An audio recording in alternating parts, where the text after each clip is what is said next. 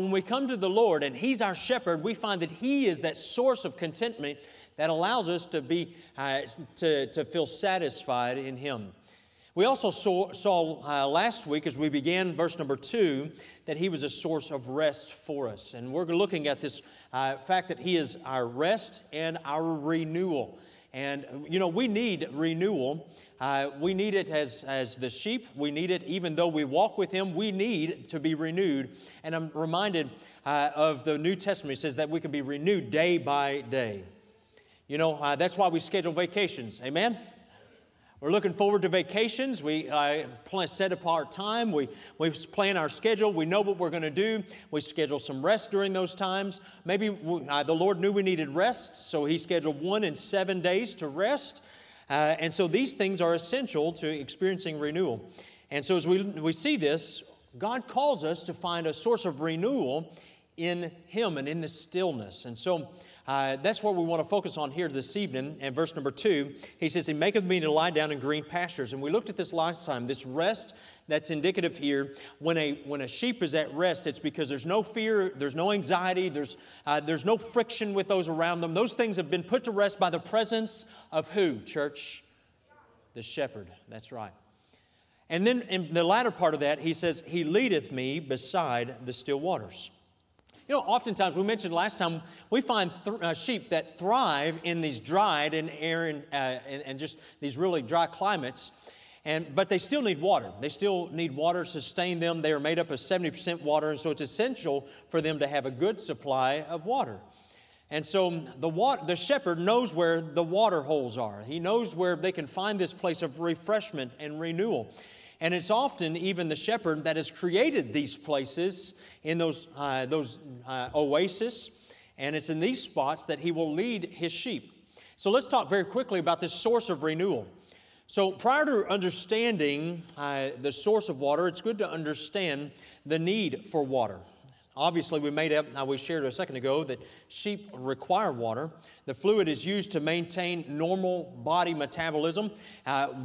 Just like we need water, they need water. It's part of their everyday living. Water determines their vitality. It determines their strength, their vigor. It is essential to their health and their well-being. And so water is essential. And so if the shepherd can't find water, the flock will die. And so if the supply of water for the animal drops off, what happens first is the body begins to dehydrate, and eventually it causes serious tissue damage and the organs shut down, just as we experience as well. So any animal is very quickly made aware of its lack of water by thirst. And so thirst indicates there's a need for water, for the body to have its supply replenished from a source outside of itself.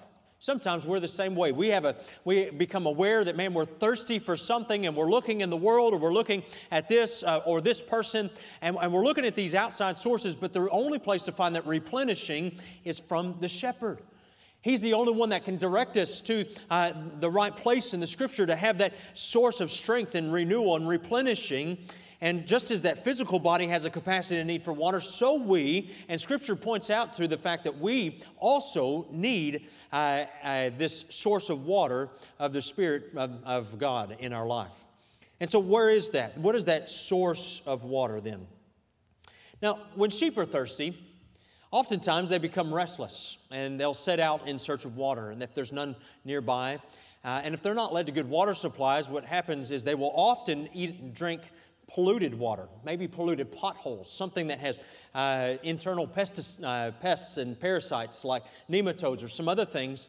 And in the same manner, Jesus Christ also, who is our good shepherd, made it clear that thirsty souls of men can only be satisfied to their capacity if their thirst is slated when they draw on the water of Himself. Matthew chapter 5 and verse 6, He says this in the Sermon on the Mount, "Blessed are they which do hunger and thirst after righteousness, for they shall be filled." So to drink is kind of a spiritual terminology here, and it means to take in, to accept, or to believe. And that is to say, it implies that the person accepts and assimilates the very life of God in Christ to the point where it becomes a part of them. And so the problem is that those who are thirsty for God often then look for that filling, to quench their thirst in some other place. And so in our dilemma, we drink from any kind of dirty pool that will satisfy this fulfillment, or in our mind it will. So these can be, these things, these sources of bad water, these sources of bad influence in our life, they don't always show up immediately, and their fruits are not always seen immediately. For example, if a sheep is walking along and he finds a polluted pool of water and it's full of these nematodes and other things that cause internal parasites, that they don't have problems immediately. Those show up days and weeks later.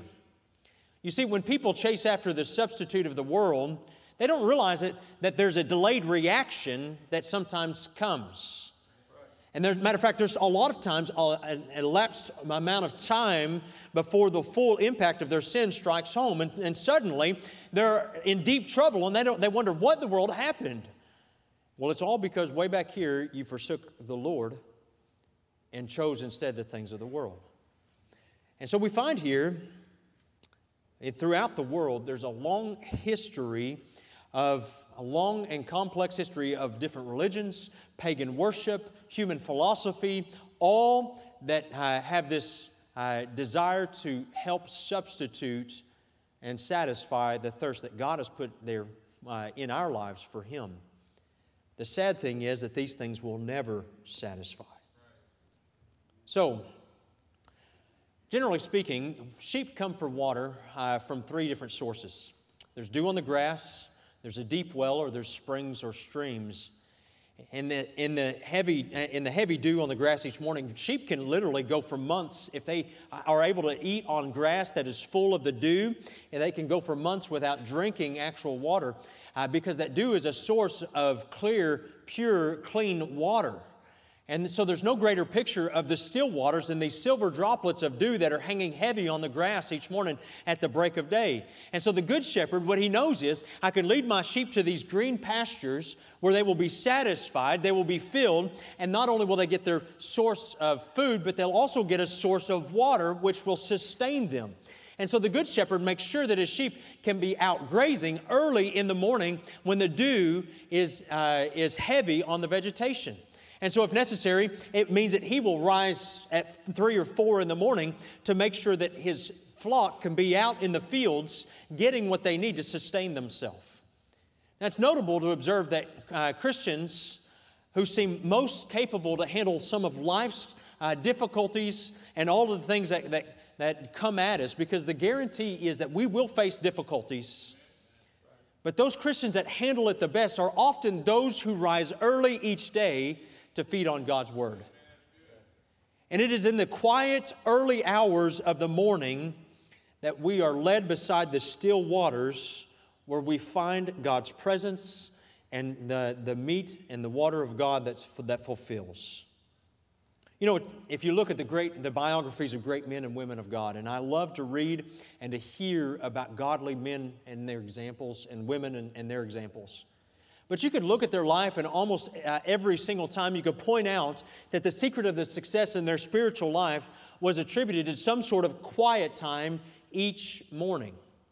Because there, alone and still in the quiet of the morning, you find them waiting for the Master's voice. And they're led to that place of renewal.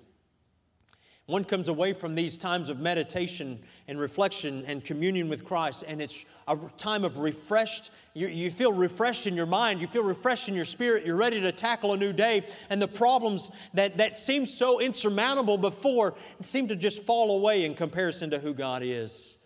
I'm telling you, it's those quiet, still moments in the morning that sustain our lives in Christian. And when we go through our day, it doesn't matter what may come, because if we've had that time to just to ruminate and to feast on God's Word, then it has the opportunity to renew our heart throughout the day. And I encourage you, make it a habit of being in God's Word every single day. And for me, I know personally, morning is my time of day, because by the end of the day, I'm about worthless.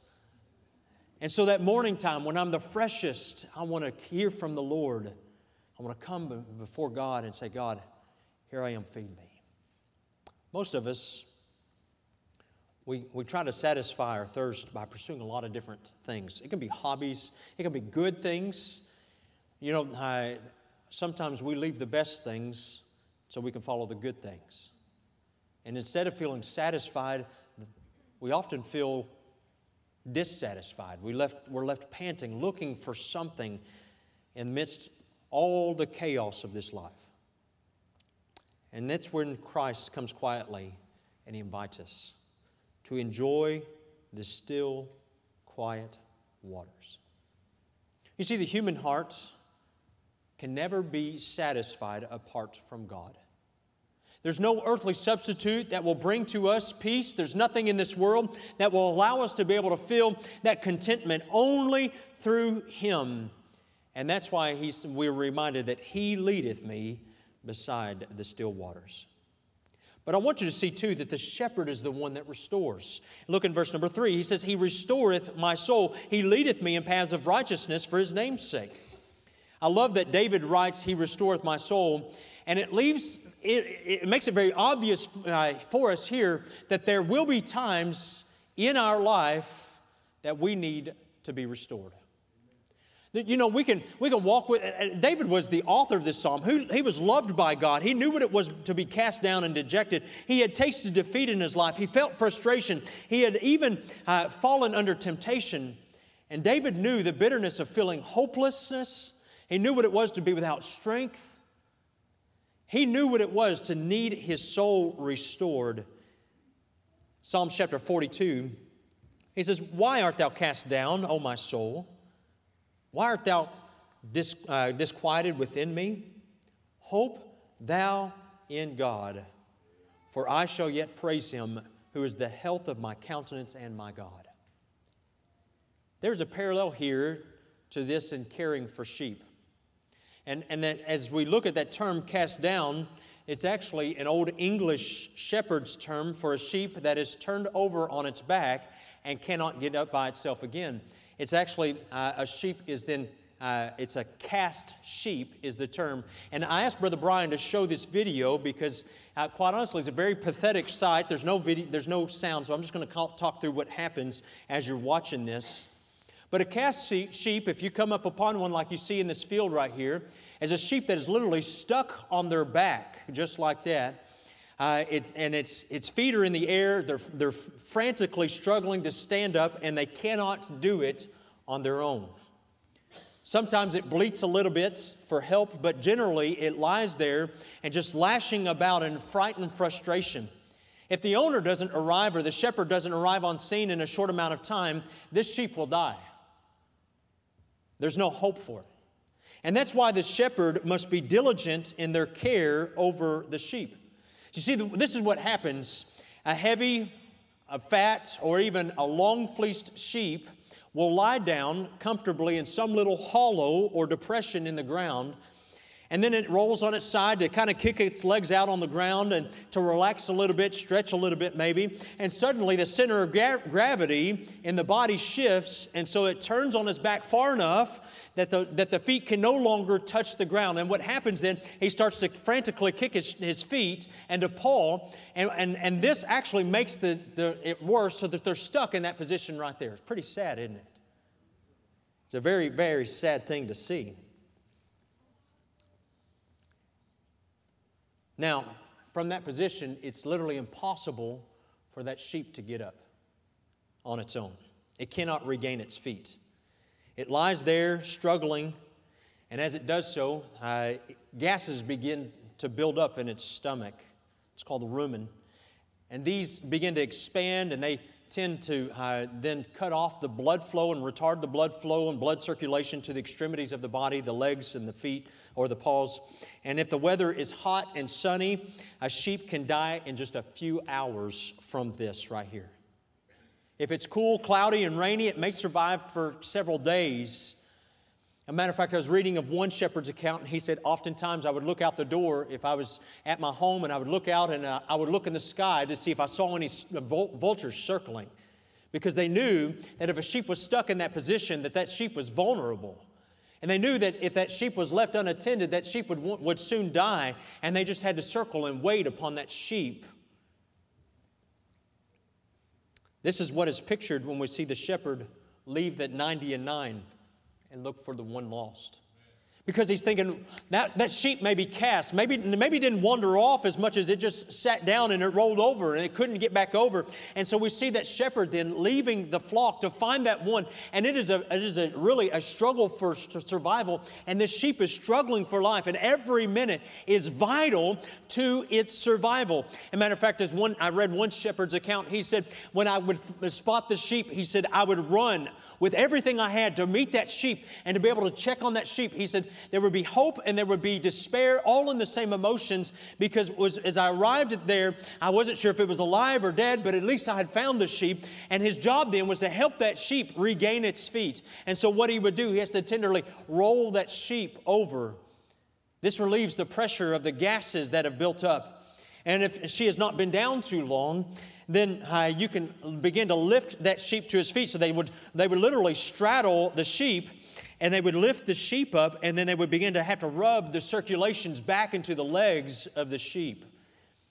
And if they rushed this, and it takes a while to get this sheep back on its feet and get it moving again. And if he rushed the practice of getting the circulation into those legs again, then the sheep would fall once again, and it would once again be cast. There is an incredible parallel here in the Christian life. People often believe that God becomes disgusted and fed up and furious each time a sheep falls. And when He finds us in a helpless spiritual dilemma, we think that God is angry. But you know, that sheep or that shepherd, when he finds that sheep and that sheep is alive, and he finds that sheep on its back, he says he rejoices in finding that one lost sheep. He rejoices in the fact that that sheep is still alive, and he doesn't curse the sheep, but he helps that sheep back into a place where it can be restored. What an incredible revelation of the heart of God. Listen, there's anxiety there's concern for us, there's compassion. When men are cast and women are cast, as the shepherd has, we see that there's a great compassion of God in our lives, and that's why He offers it for us in 1 John 1:9. If you confess your sins, He is faithful and just to forgive us our sins and to cleanse us from all unrighteousness. This is why He cared for the ones that were lost, that were down and out. It's why He wept even over the ones that spurned His love, and those that disregarded the devotion that they were given. We see Christ as that good shepherd helping to pick up the cast sheep over and over and again. Psalms 56:13, I love what is written there. He says, "For Thou hast delivered my soul from death. Wilt not Thou deliver my feet from falling, that I may walk before God in the light of the living?" This was the same compassion that God had for Peter. You remember Peter? He said, "I will never deny Thee. Though I have to be killed, I will never deny Thee." And we see by the next morning, he has denied God 3 times. He denied his Savior. And yet, through his failure, we come to John 21. What an incredible place, amen? A place of hope, a restoration, a place where we see God's patience and love. And He comes quietly and gently, reassuringly to Peter and saying, "Listen, though you're cast down," He says, "I desire to restore you."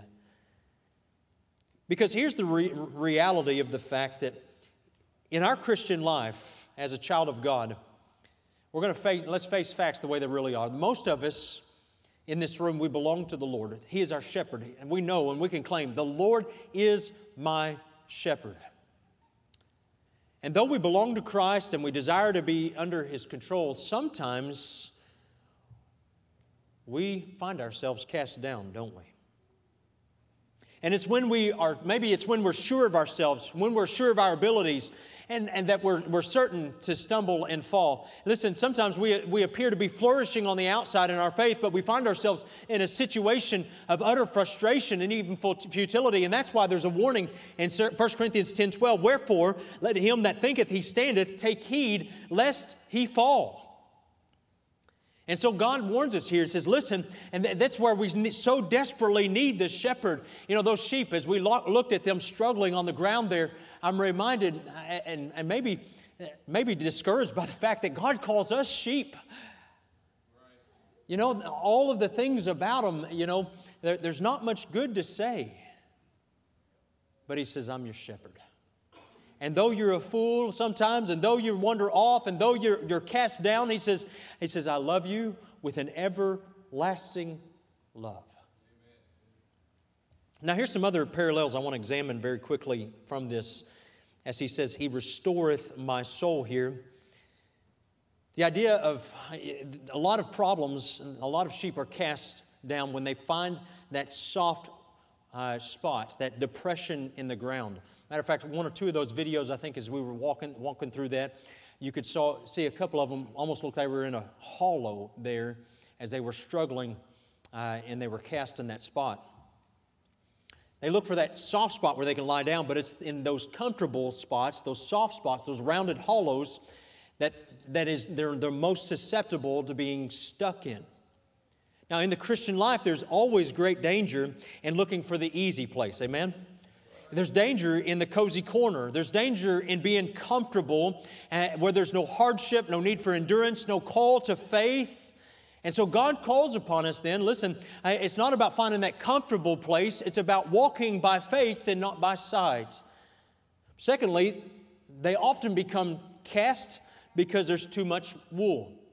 Now, the wool builds up and it becomes very heavy, and so and then it becomes matted with mud, with debris. It can become matted with even manure and burrs and different things, and literally it just begins to weigh down the wool, weigh down the sheep with its own wool.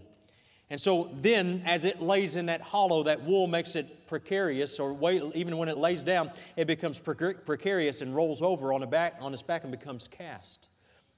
Wool in Scripture is often a picture of the old life, the old self-life in the Christian. It's the outward expression of an inner attitude, and in the area of our lives where God is continually, where we're continually in contact with the world around us, that is the area of our lives where we're most susceptible to pick up all of the garbage from the world. We accumulate things by rubbing shoulders with people around us. And that's why church is such a place of encouragement. Because we can come here and we can come to the Lord and He says, now listen, John, you've got to get this right in your life, and you've got to work on this in your life. And God begins to shear some of that old stuff off of me and begins to clean me up. The high priest in the Old Testament was not even allowed to wear wool when he entered into the holy place. But did you know that shearing sheep is not an easy process? I've never sheared a sheep. But from what I've read, shearing sheep is a very, very difficult process. It's not enjoyed by the sheep. The sheep doesn't want to be sheared, even though it's for its own good. But it's not enjoyable necessarily always for the shepherd either. Anybody ever sheared a sheep? A couple of you. Amen. Good. How much fun was that? Not for the sheep. And so these guys can probably speak more authoritatively in this, but from what I've read, as the shepherd comes along and he begins to shear the sheep oftentimes balk. They don't want anything to do with it. But listen, when it's done, the sheep is in much better shape. And so when God comes and the Master, our Lord and our Savior and our shepherd of our soul, He takes the Word of God and He begins to cut out things in our lives. Sometimes it's not always fun, is it? But we're much better off in the long run. And we're much safer because we see Him come along and restore our soul.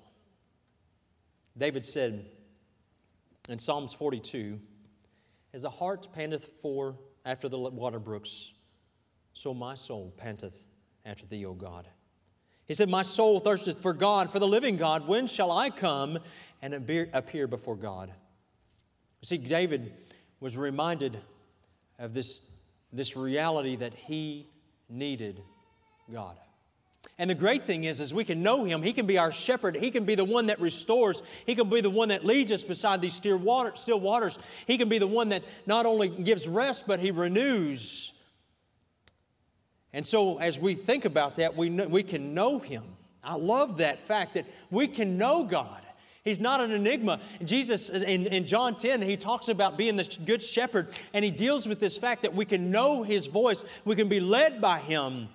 A.W. Tozer said that God is a person and as such can be cultivated as any person can. God is a person in the depths of His mighty nature. He thinks, wills, enjoys, feels, loves, desires, and suffers as any other person. God is a person and can be known in increasing degrees of intimacy as we prepare our hearts for the wonder of it.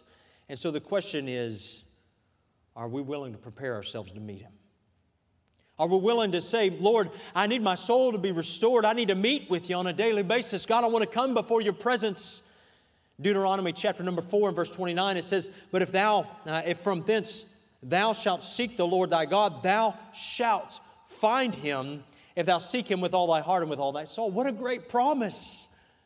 Man, when we come before the Lord's presence and we're earnestly seeking Him, the promise is that He will be found.